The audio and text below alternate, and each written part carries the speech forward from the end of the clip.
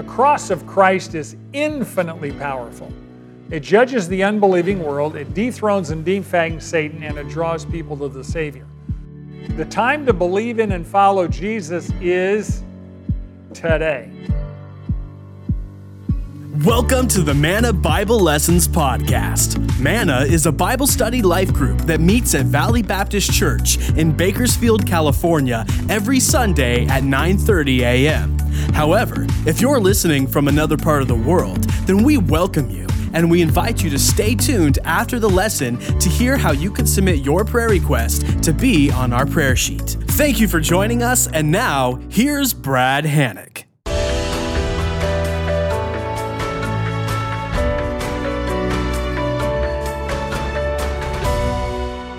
Fellow students, if you'd open your Bibles to John 12.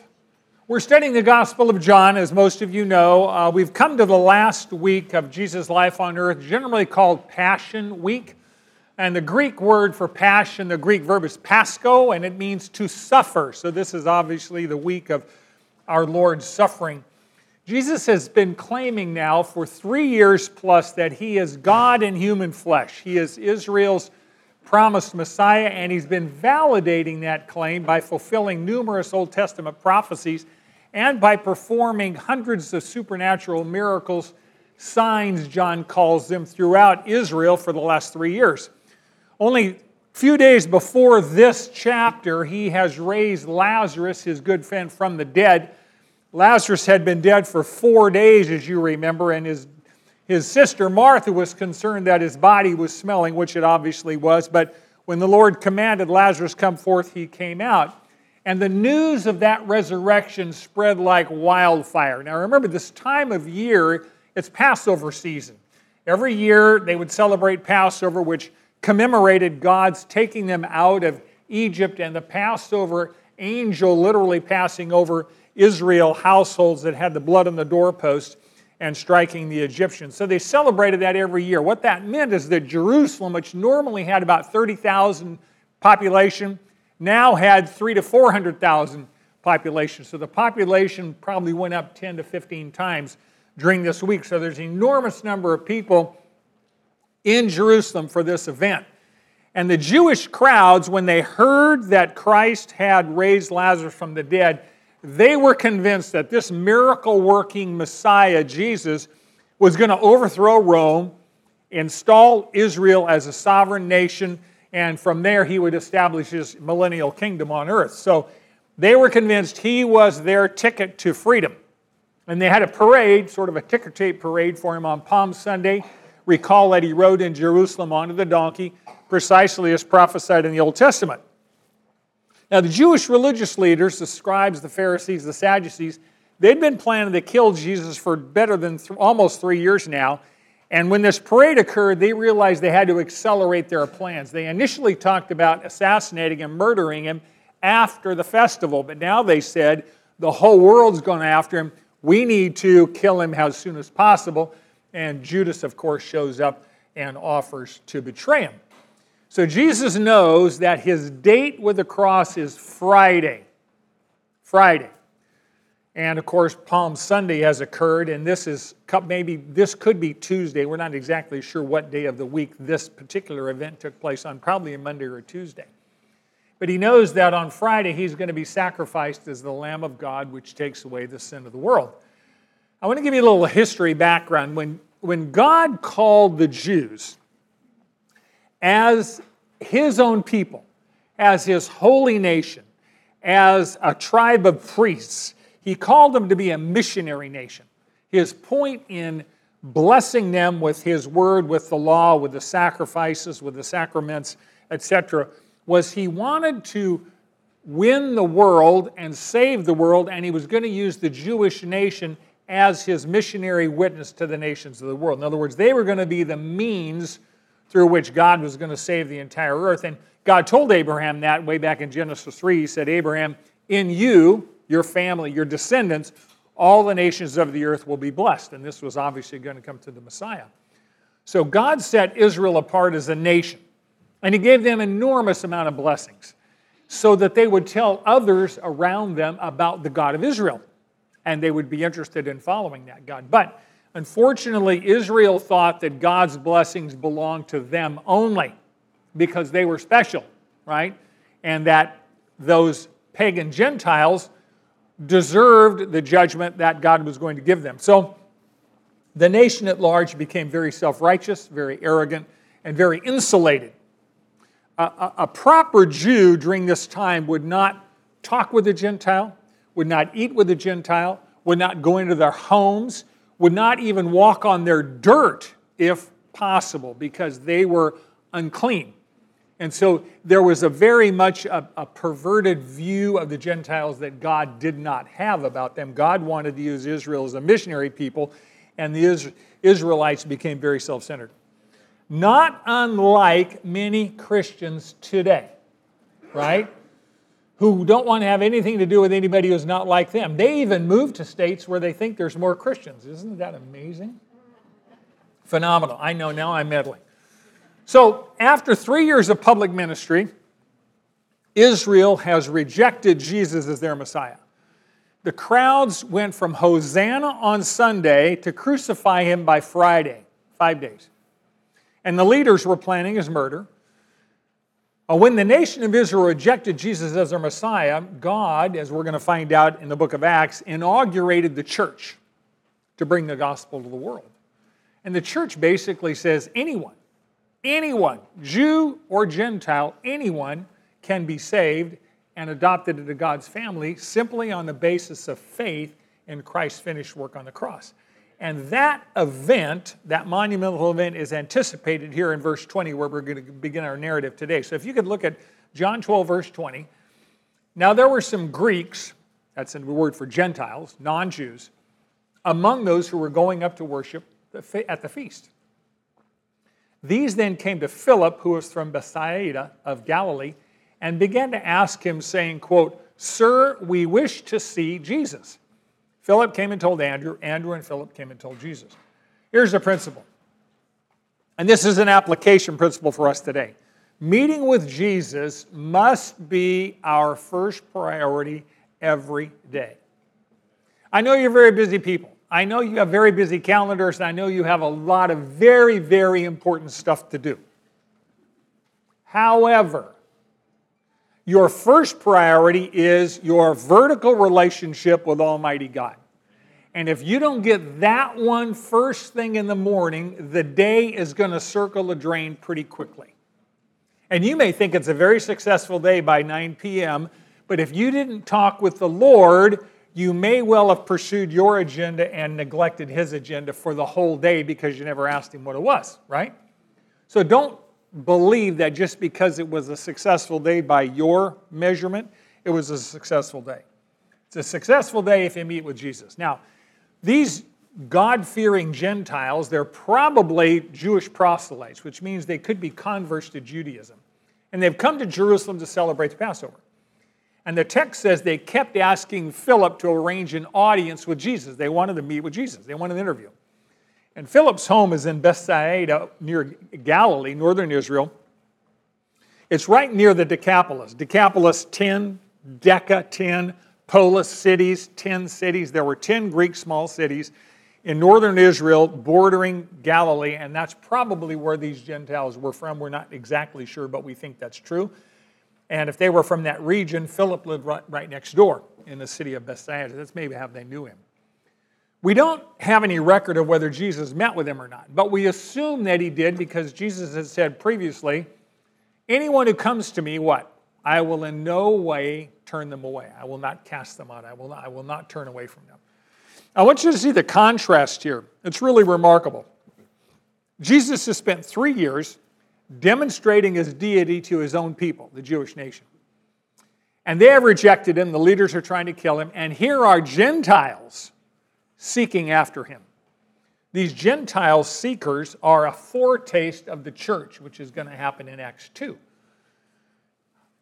All people, one of the great, remarkable illustrations of God's grace is you. None of us came to Christ because we have anything to commend us, right? We're sinners. But he says anyone can come. Anyone can come and become part of his body, the church. Jesus came to redeem the whole world, not just a particular subset of the world. It says, for God so loved the world. And that means God so loved you and me individually. And Jesus' response to these Gentiles is pretty unexpected. Look at verse 23. Jesus answered them, saying, the hour has come for the Son of Man to be glorified. Truly, truly, I say to you, unless a grain of wheat falls into the earth and dies, it remains alone. But if it dies, it bears much fruit. Here's the principle. Jesus' death produces eternal life for all who believe in him. Jesus' death produces eternal life for all those who believe in him. So Jesus sees these seeking Gentiles as evidence that his mission to save the world is now coming to its climax. Remember that for 3 years throughout the Gospels, Jesus always says, my time has not come. My hour has not come. In other words, it's not time for me to go to the cross. Now he says, the hour is come for the Son of Man to be glorified. It's time. And the statement, of course, is made in front of the Gentiles, the disciples, and this Jewish crowd. And he uses this term, Son of Man. Son of Man is one of Jesus' favorite titles for himself. It's found in Daniel chapter 7, and the Jews knew that passage extremely well. It was the title of the Messiah. And I'm sure when Jesus said, it's time for the Son of Man to be glorified, that the Jewish crowd was applauding. Because for them, for the Messiah to be glorified meant he's now going to attack Rome, destroy them, set up his kingdom on earth, and the Jewish nation is going to be the sovereign nation over the world, as prophesied by Isaiah, etc., etc. And that, in fact, will happen in the millennium, at his second coming, not his first coming. And Jesus immediately shatters their understanding that Messiah will do when he equates his glory with his death. He says the Son of Man is going to be glorified, meaning the Son of Man is going to be glorified through his death. And he uses this term, truly, truly. It really means pay attention. What I've got to say next is really, really important. So most assuredly, I want you to pay attention to this next crucial statement. And Jesus says, I'm going to be glorified not through physical conquest, but through physical death. And he uses the illustration of a seed. And of course, this was an agricultural economy, so everybody understood seeds and planting. So Jesus is using this agricultural illustration, and he says, look, in a granary, a seed is preserved. You put a seed in your hand, it has this outer shell, right, that protects the life inside the plant. And that shell is armored by the outer shell, the grain is. And that's a nice thing. The seed is very safe. But as long as it's in your hand, it produces no fruit, right? Only when you plant the seed in the ground, dark, damp, right? Then it decays, the shell decays, and it dies. And only after it disintegrates and, quote, dies, can it reproduce a flourishing plant, which can yield thousands of seeds and fruit and trees and all sorts of things. And of course, you and I depend on that because we wouldn't be eating lunch today if that process hadn't occurred a few months before. So what Jesus is saying, in order to bear fruit, the seed has to die. And obviously he's referring to himself. Jesus is the grain of wheat that dies. He's buried in the tomb, he's resurrected, and he bears much fruit. When Jesus dies in the place of the sinner, of course, he ransoms many, many people from death and gives them what? New life, spiritual life, eternal life. So he's comparing himself with the seed that goes into the ground and dies and then is resurrected and then produces much spiritual life in the lives of believers. The only way sin can be paid for, of course, is through the sacrifice of Jesus. You ever thought what would happen if Jesus did not die? Well, number one, you wouldn't be here. Number one, you wouldn't be going to heaven. What that means is there would be a lot of empty real estate in heaven because it would just be angels. That's it. No need for God to build any mansions because none of us would make it if Jesus hadn't died and paid our sin debt so we could go to heaven. And Jesus says, I am making a place for you. I wonder if he's still building mansions in heaven dwelling places in heaven because there's many, many, many, many more people that he wants to save at that point in time. He's saying, look, I'm going to lay down my life to give you life and to bring you to heaven where you will be praising him for all eternity and bringing him glory and enjoying his company and his holiness. And Jesus now tells people, he says, if you want to follow me, this is what that entails. Let's take a look at verse 25. He speaks in paradoxes. He who loves his life loses it. And he who hates his life in this world will keep it to life eternal. If anyone serves me, he must follow me. And where I am, there my servant will also be. If anyone serves me, the Father will honor him. Here's the principle. When you love Jesus more than anything else in this world, you will follow him and have fellowship with him.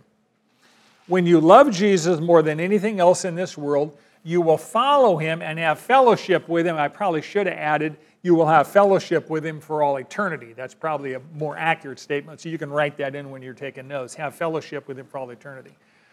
Now, the Christian life is full of paradoxes. A paradox is an apparent contradiction that doesn't make sense if you look at it on one level. If you look at it on two levels, it makes extremely good sense. Here's what he's talking about. When Jesus says, lose your life, he's talking about physical life. He talks about you'll gain it for all eternity. He's talking about spiritual life. So this whole paradox is a contrast between life on earth and eternal life in heaven and eternal life on earth. So think about the rules in God's kingdom that run directly counter to the rules on planet earth. God's power is made perfect in what? Our weakness. To be rich, you must be poor in spirit. If you want to be first, you must be last. If you want to rule, you must be the servant of all. When you humble yourself before God, he will exalt you. If you exalt yourself before God, he will humble you, right? And now Jesus states another paradox of what it means to follow him. He says, if you love your life, and he's talking about your life here on earth. He's talking about an egocentric, self-centered life on earth. He's talking about making the things of this life, including yourself, an idol. Now, an idol is anything you value more than God himself. The number one idol in everyone's life looks at you in the mirror every morning. It's us, ourselves. We want to be the object of worship, right? Look at Adam and Eve. Satan says, you can become like God. And they bought it, and we've inherited their nature. Jesus says, if you love your life on earth, if you live a self-centered life where you want to be God and your pleasure means more than anything else, you're going to lose your life when you die. Everything here, your pleasures and your treasures, you will lose when you die. And we say, well, that's pretty obvious. You're going to go in the grave, your stuff's going to go in the landfill, and worms are going to eat them both. Hasta la vista, baby, right? He says, if you hate your life, and you need to understand, when I read that, I thought, man, I know a lot of people that hate their life, right? He's talking about comparative. When he says hate and love in this context, he says, it means you prefer something so strongly that compared to that thing, everything else is hate, right? Look at Matthew 10:37. Jesus is talking about, if you love your father and your mother more than me, you're not worthy of me. If you love your son and daughter more than me, you're not worthy of me. And I can see some of you going, well, he hasn't messed with me yet. He hasn't put grandchildren in there. Well, he's got grandchildren in there too, right? Verse 38. He who does not take up his cross and follow me is not worthy of me. Verse 39, here's another paradox. He who has found his life here on earth will lose it eternally. And he who has lost his life here on earth for my sake will find it for all eternity. Here's the whole point. Jesus is to be our first love. Jesus is to be our supreme love. Compared with loving Jesus, everything else we love should seem like hate. Now, we've had pretty reasonable weather, but a week from today it's supposed to be 109 degrees. And I know that for many of you, ice cream in July is a really good thing, especially when it's 109 degrees. And I've had people say, I love this ice cream flavor, whatever it happens to be. But I want to tell you something. Loving an ice cream cone in July is not the same as loving your family, right? Would you say those loves are different in nature? So your love for an ice cream cone will seem like hate when you compare it to loving your children or your grandchildren. That's the point Jesus is making. He's not saying you should be miserable in this life. He says, compared to loving me, loving everything else in this life should seem like hate because your love for me is supreme. And he says, if you don't hate your life in this world, you're not worthy of me. Let me explain that. What we have to understand is what life on this earth is really all about. If you look at this life in this world, you would have to conclude that it's broken, yes? That it's futile. You live life, no matter how good you take care of yourself, you get sick, you get old, you die. It's sinful. People do a lot of really bad stuff. You don't have to read much of the newspaper or news flow online to see that. And it's dying. The world is dying. The wheels come off civilization over time, and that's how it works. So without Christ, what is life on this earth like? Well, it's probably not worth hanging on to without Christ. Where is your hope in this life if you don't have Jesus Christ? I mean, where is your hope? This world is broken and it's passing away. Why would you love a broken, sinful, dying, falling world more than you love Jesus? John writes in 1 John 2:15, do not love the world, nor the things in the world. If anyone loves the world, the love of the Father is not in him. For all that is in the world, three things, lust of the flesh, lust of the eyes, and the boastful pride of life, is not from the Father, but is from the world. The world is passing away, and also its lust. But the one who does the will of God lives forever. So Jesus is saying, if you abandon your broken life of sin, if you trust me to forgive your sin, you will receive eternal life. Now, eternal life is not just infinite quantity of life. I know people will say, well, eternal life means you're going to live forever, but you'll live forever just like you are now. Well, if you live forever just like you are now, that's not much looking forward to, right? That means I have eternal aches and pains forever and ever. I don't think so. I'd just as soon be done with that stuff. Eternal life is not just quantity of life. It's a divine quality of life. Eternal life, if Jesus Christ has forgiven your sins and you have received Him by faith into your life, you have eternal life now. The Holy Spirit lives in you right now. You have the divine life of God living inside you today. And it's a life that loves Jesus and values Jesus more than anything else. It's an attitude of self-sacrifice because we joyfully surrender the things of this life to obey God's will because we want to. I used to look at Christians and say, how can they do all that stuff? Because they want to.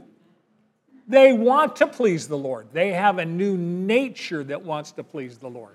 I didn't have that nature, so I didn't want to please the Lord. Now that I have that nature, the Holy Spirit of God gives me a desire to please Him. I drink all the alcohol I want. I just don't want to drink alcohol, so I don't drink it. I don't miss it. Guess what? That's true. When you love Jesus more than anything, and He's the one who produces that in you, there's a whole lot of stuff in this life you can say, I don't need it, right? So knowing and obey Jesus brings joy. Unsaved people who don't know the Lord, who created the universe, they refuse to follow the operator's manual called the Bible. And they believe that self-centered living is the key to joy. How many of you know self-centered people who don't know the Lord? How many of you would say those self-centered people are radically filled with selfless joy? Most self-centered people I know are not very happy. They're busy trying to fill their brokenness with their own solutions. And we are saved people, and we are called to serve Christ. And by the way, everyone will serve somebody. Matthew 6:24 says, no one can serve two masters. You know what the implication is? You will serve at least one, right? You will hate the one and love the other, or he will be devoted to one and despise the other. You cannot serve God and wealth. The last paradox, Jesus says, if anyone serves me, he must follow me. Have you ever thought about the fact that the number one thing Jesus always says to all of us, the number one thing he says every single day and many times during the day is very simple, two words. He says, child, follow me. Whatever your circumstance during the day, whatever your challenge, whatever your joy, whatever your situation, the Lord Jesus is always saying, follow me, follow me, follow me. Follow me is the essence of what a Christian does. And it's impossible to serve Jesus without following him, because the servant is always where his master wants him to be. And you say, well, how does that work out? Well, the apostles follow Jesus, ultimately into martyrdom, and finally into glory, into heaven. That's the point of following Jesus. Following him on earth means you also follow him into heaven and have fellowship with him in heaven forever. And you say, why would a Christian follow Jesus even to the point of death? What does Jesus promise? He says, wherever I am, you will be also. You will be with me for all eternity. Following Jesus leads to fellowship with Jesus. You cannot fellowship with someone you don't follow. And that's why the number one call on the Lord is always, follow me. And when you follow me, we will have fellowship. And some people struggle with this because they overrate this life and underrate the next one. What we know about heaven is very, very small. What the Lord has told us tells us it's a place of indescribable joy, infinite pleasure, and joy in his presence. And it is worth whatever it takes in this life. We overrate this life because this is all we know. The life to come, when you get to heaven, you will look back and you will say, I can't believe I thought that life down there was worth holding on to. Really? Romans 8:18 says, for I consider that the sufferings of this present time are not worthy to be compared with the glory that is to be revealed to us. Heaven that's coming. You want to know how big it is? How much God has planned for you? 1 Corinthians 2:9 says, things which eye has not seen, and ear has not heard, and which have not entered into the heart of man, all that God has prepared for those who love him. We really have no detailed idea, but the Lord Jesus Christ has given us a glimpse, and the most important part of heaven is real simple. Heaven is wherever Jesus is. That's what heaven is, by definition. I don't care where he is. If you're with him, you're in heaven. That's why fellowship with the Lord is so important. And that's why Jesus said, laying all this other stuff down is worth it because you gain me, intimacy with me as you follow me. That's why obedience brings joy, because you have fellowship with the Lord when you obey him, right? Like Jesus was a seed that went into the ground, resurrected, and brought eternal life for us, you and I are seeds as well. We are small, we are powerless in ourselves, but we have God's life inside this shell, right? This body. We have God's life in Christ and the Holy Spirit inside us, and God wants to plant you and use you to bring life to the people he plants you in and near and with. So one of the questions is, Lord, today, my schedule is yours. Who are you going to bring into my life today that you want me to love closer to you? How can I be a bearer of life through the power of the Holy Spirit to the people that you bring into my world. But you know, when you get planted in the soil of this culture, it's messy and dirty, and people are nasty, and sometimes it's really not fun going into the dirt. But that's where life is found, right? God plants seeds in the dirt so life can be reproduced. And we have to be willing to say, Lord, where you want to plant me, I'm willing to be planted so you can use me to accomplish your eternal life through your power, using me to accomplish that purpose. Verse 27. Jesus is contemplating his death, and he says, quote, "Now my soul has become troubled, and what shall I say?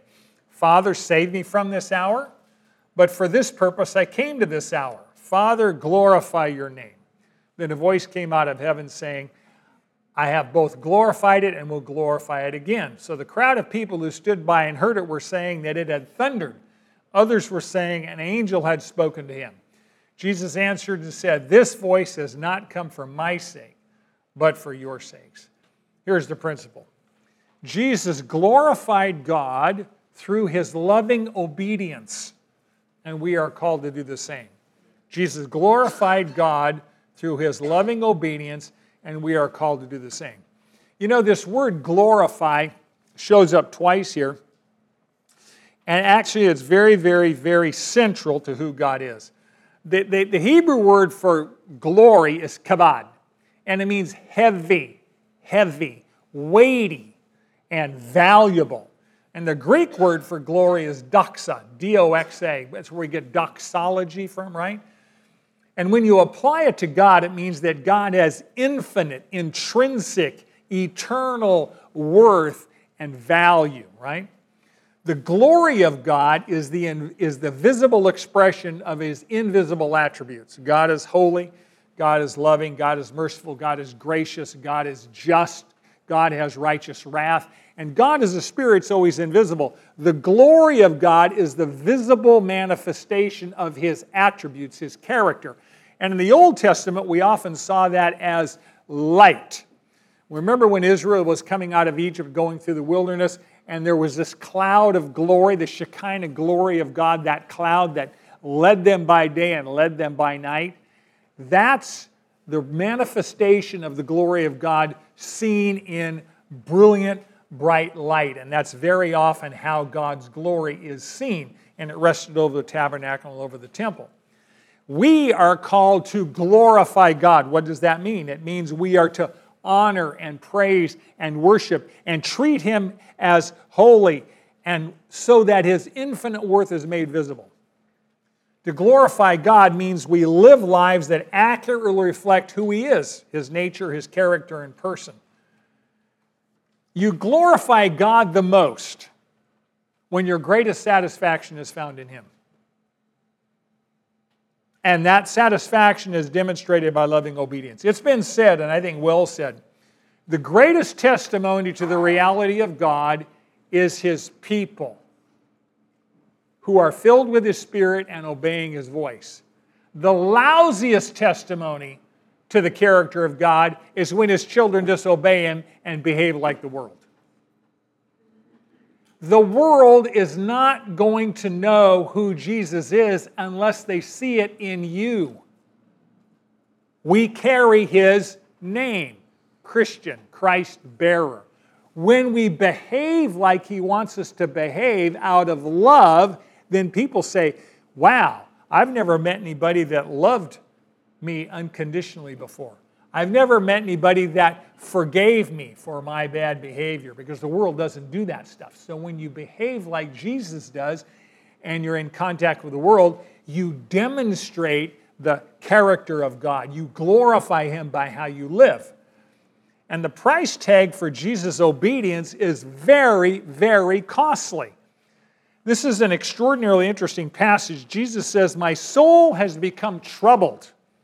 And that's a very strong word. It has the idea of shaking something or stirring something, like a mixing bowl in the kitchen. You turn your KitchenAid on high and you're stirring something up. It's agitating like a dishwasher or a washing machine. It's distressing and disturbing something. This anguish of spirit that Jesus is feeling, we saw that in Gethsemane. We'll see that by Friday. He says, Lord, if you're willing, take this cup from me, not my will, but thine be done. And it says his stress and anguish are so great that his capillaries, which reside right near the sweat glands, constricted to the point where they burst, and blood flowed into the sweat glands, and he sweated, as it were, drops of blood in the garden. That's the amount of stress that he was under at that point. Hebrews 5:7 says, in the days of his flesh he offered up both prayers and supplications with loud crying and tears. This is the Son of God speaking to the Father in the garden. And the one, God the Father, who was able to save him from death, and he was heard because of his piety.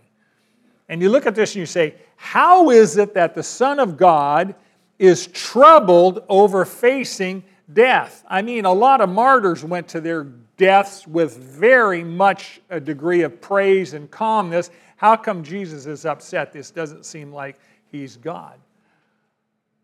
It's because he's not primarily troubled over the physical aspects of being crucified. He had seen lots of crucifixions. They were commonplace. That's an agony he's familiar with.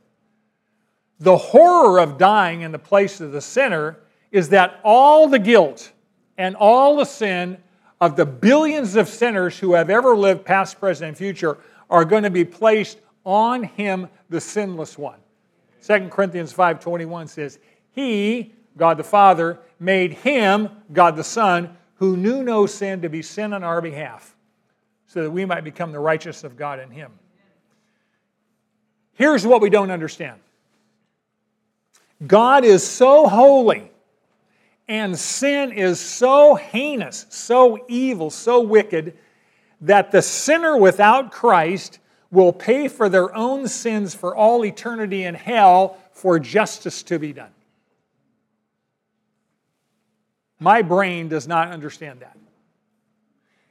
Because we do not understand the holiness of God, we do not understand the wickedness of sin, but we get a little glimpse when God says, the soul that sins, it shall die, and eternal punishment is righteous justice. That's how bad our sin is. It would take us suffering forever in hell to pay for it, and it would never be paid for.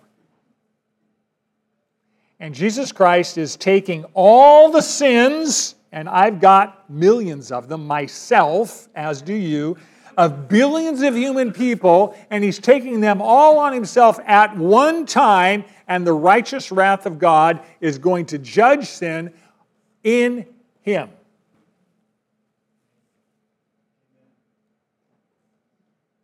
The perfect union and communion that Father had Son and experienced for all eternity is now broken. For the first time and only time in eternity, the Father and the Son are going to lose fellowship. I'm surprised the physical universe could hold together in that period of time. The Father is going to reject His Son, and He's going to judge Him for our sin, which is infinitely more suffering than the physical crucifixion. That's why Jesus cried on the cross. He didn't say, my Father, why have you forsaken me? He said, my God, the Father-Son relationship is now separated. And the wrath of God for every sin ever committed has fallen on Him. And this is why Jesus is troubled. It is right for a sinless person to be troubled over bearing all the sins of every human being who ever lived. 1 Peter 2:24 says, He Himself bore our sins in His body on the cross, so that we might die to sin and live to righteousness, for by His wounds we are healed. I want you to notice that Jesus did not say, what shall I do? Obeying His Father was never a question. He was going to obey His Father. He said, what shall I say? In other words, how should I pray? That's a rhetorical question, right? Should I pray that the Father deliver me from the cross and from the wrath over sin? And Jesus immediately, the very next sentence, declares, but for this purpose I came into the world. The whole point of the incarnation was the atonement. The whole point of Jesus coming to earth was to die for the sin of the world as the Lamb of God in order to take their sin away.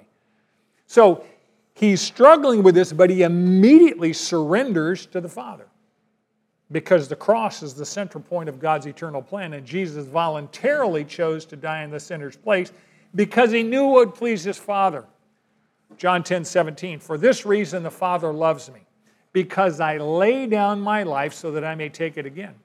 No one has taken it away from me, but I lay it down on my own initiative. Jesus chose to die for the sins of the world in order to please his Father. Warren Wiersbe notes there's really only two prayers you can pray when you're suffering. Many of you understand suffering. There's only two prayers you can pray. One is, Father, save me. The other is, Father, glorify your name. Honor your name. One is self-centered, one is God-centered. We would do better, we would pray better if we ask God to glorify himself through the circumstances that he has chosen for us, rather than delivering me from the circumstances you have chosen for me because I don't like them. By the way, it doesn't say you should not pray to be delivered from pain, suffering, or sin. Jesus did in the garden. He said, Lord, if it's possible, remove this cup from me. But immediately said, not my will, but thine be done. But you can either say, Father, save me. I don't want to be uncomfortable. Or you can say, Father, glorify yourself through my situation, whatever it happens to be. I'm trusting you to accomplish what you want to accomplish. Because, see, the motivation behind everything Jesus did, including go to the cross, was the glory of his Father. It wasn't selfish. It was for the Father. Hebrews 12:2 talks about the motivation of Jesus. Why would Jesus go to the cross? Who for the joy set before him endured the cross, despising the shame, and has sat down at the right hand of God.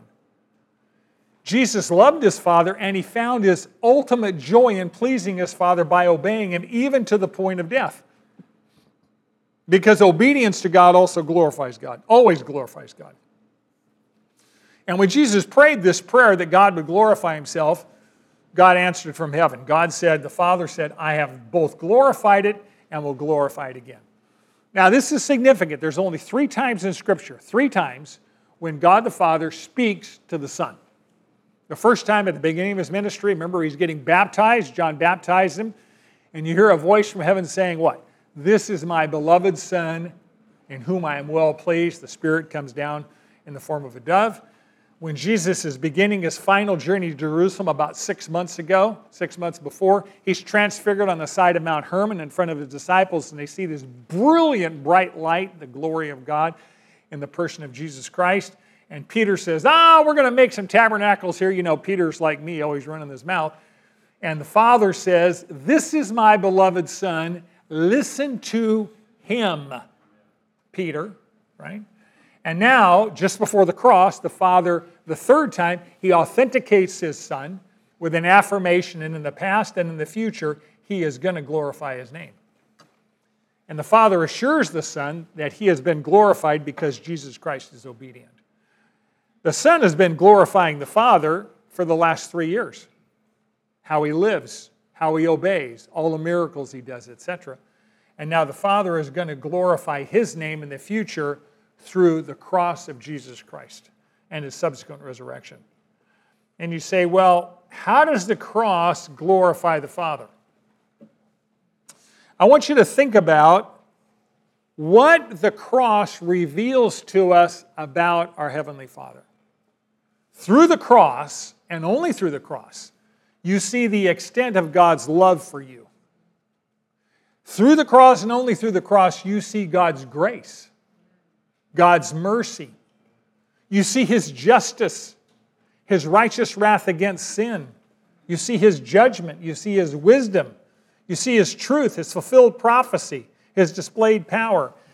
Christianity is the only religion in the world where the God you serve sacrifices himself for the people he loves. Every other religion, you have to sacrifice for the God you serve. You have to do all the rituals, you have to, whatever the requirements are that you have to do, you have to give up for that God. And that God doesn't feel your pain. Only in Christianity, as it says, Jesus Christ feels our pain. He suffered as we are, and he loves us enough to come and lay down his life. And the cross demonstrates the character of God like no other. Now, the watching crowd, they heard this voice, they heard thunder, but they didn't understand it. Some people thought it was an angel, and Jesus said, by the way, that voice is for you.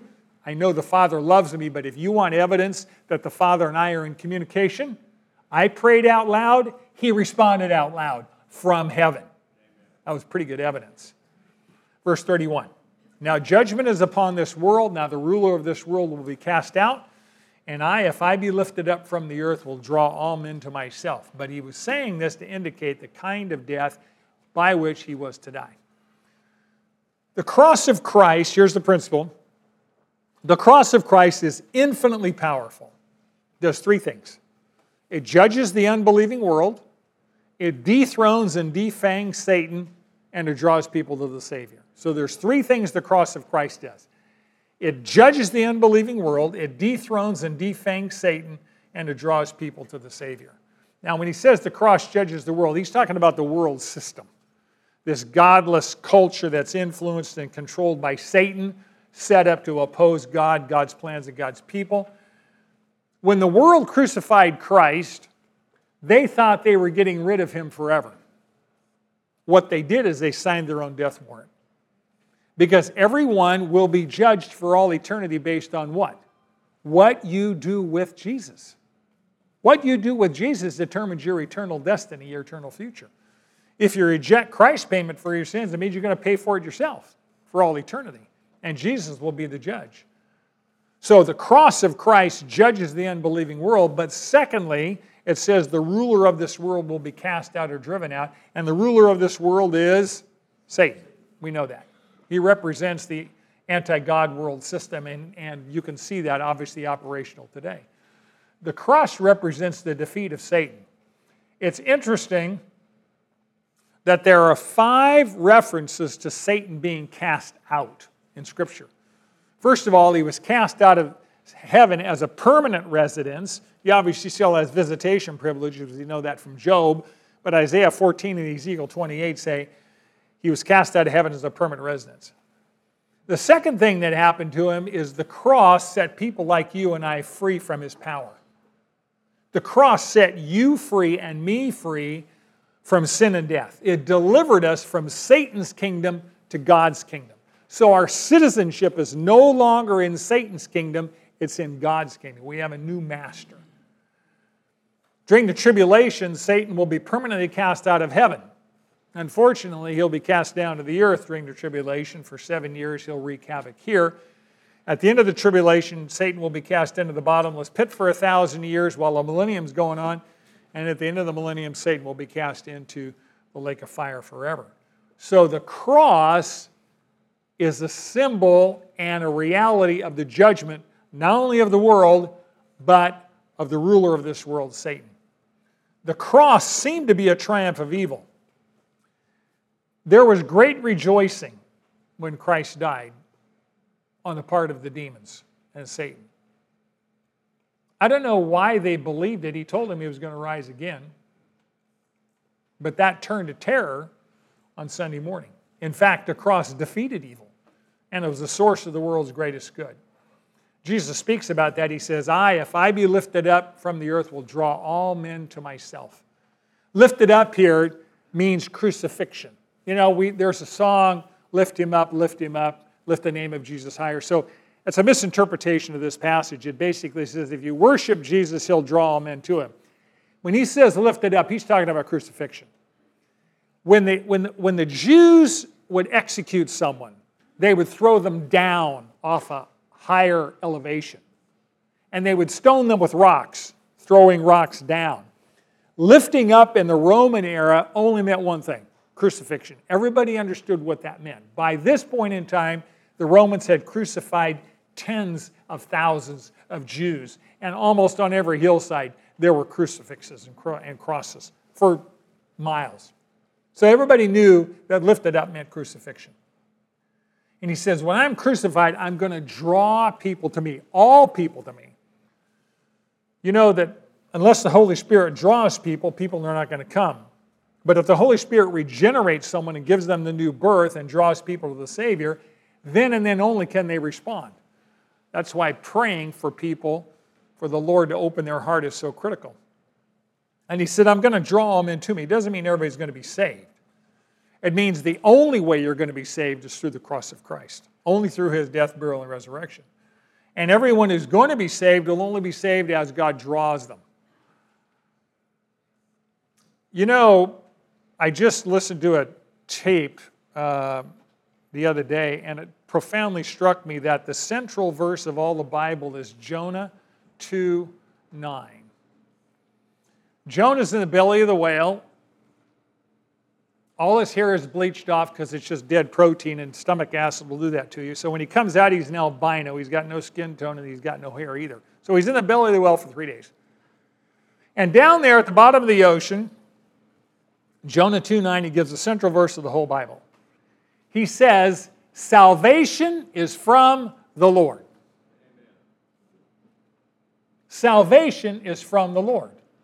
So no matter what you and I do, if the Lord doesn't move first and draw people to himself, you're spitting in a very large hurricane. That's why prayer is so critical before we share. How does the crowd respond to this? And they say, well, we have heard out of the law that Christ is to remain forever. How can you say the Son of Man must be lifted up? Who is the Son of Man? Jesus said to them, for a little while longer the light is among you. He's the light. Walk while you have the light so that the darkness will not overtake you. He who walks in the darkness does not know where he goes. While you have the light, believe in the light so that you may become sons of light. Here's the principle. The time to believe in and follow Jesus is today. And the crowd, they're just fresh off this triumphal entry. They don't understand that Messiah is going to be crucified. They think the Son of Man's dominion is going to last forever. And so the crowd's wondering, is this guy really the Messiah after all? And Jesus answers them. He says, you need to act on the light you currently have. You need to act on the light you currently have. I have been revealing to you for 3 years that I am the Messiah, and I've documented. You need to accept that revelation I've given about myself. Jesus is the light of the world, and in these 2 verses, or 3 verses, light appears 5 times. Jesus is describing himself as the light of the world. And he says, if you want to see where you're going, walk in the light. That means obey the light you currently have. Follow what God is telling you to do today. If you don't know Christ, now's the time to receive him. If you do know him, here it's real simple. Obey what you know to be true. You have the Holy Spirit leading you. Some of us in this room are facing major decisions. And we say, I wonder what to do. Follow the light you currently have. Ask the Lord to show you light, but it's pretty tough to say, Lord, show me what to do, but I refuse to obey what you're currently telling me what to do. God's not interested in giving you any more light. You're not obeying the light you already have. But if you're obeying the light you already have, you say, Lord, I'm walking with you. I'm walking arm in arm with you, with Spirit. Stay in step with the Spirit and guide me today. Show me the light.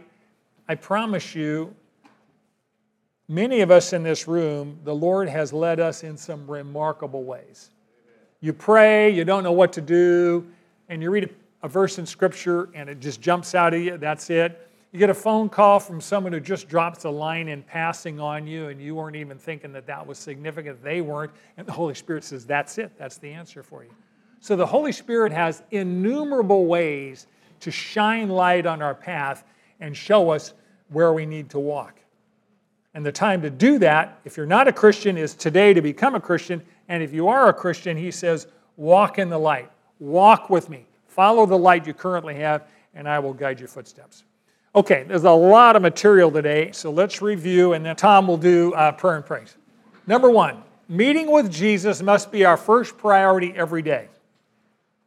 If you don't start with that, you're making a lot of assumptions. I think you should pray before your feet hit the floor because you're assuming your feet are going to go down instead of up. So pray before your feet hit the floor. We make assumptions, right? Number 2, Jesus' death produces eternal life for all those who believe in him. His death was not by accident. It was by design. It was not a tragedy. It was a divine achievement. Eternal life is dependent on the death of Christ. And He has you as a seed, and He's planting you where He wants you to be planted. Don't tell Him to change gardens. He'll move you in the garden He wants you to be in, right? Number 3, when you love Jesus more than anything else in this world, you will follow Him, and when you follow Him, you will have fellowship with Him. You cannot have fellowship with a Savior you're disobedient to. When you obey Him, you will have fellowship with Him. And you will not obey Him if you don't love Him. Number 4, Jesus glorified God through His loving obedience. We are called to do the same.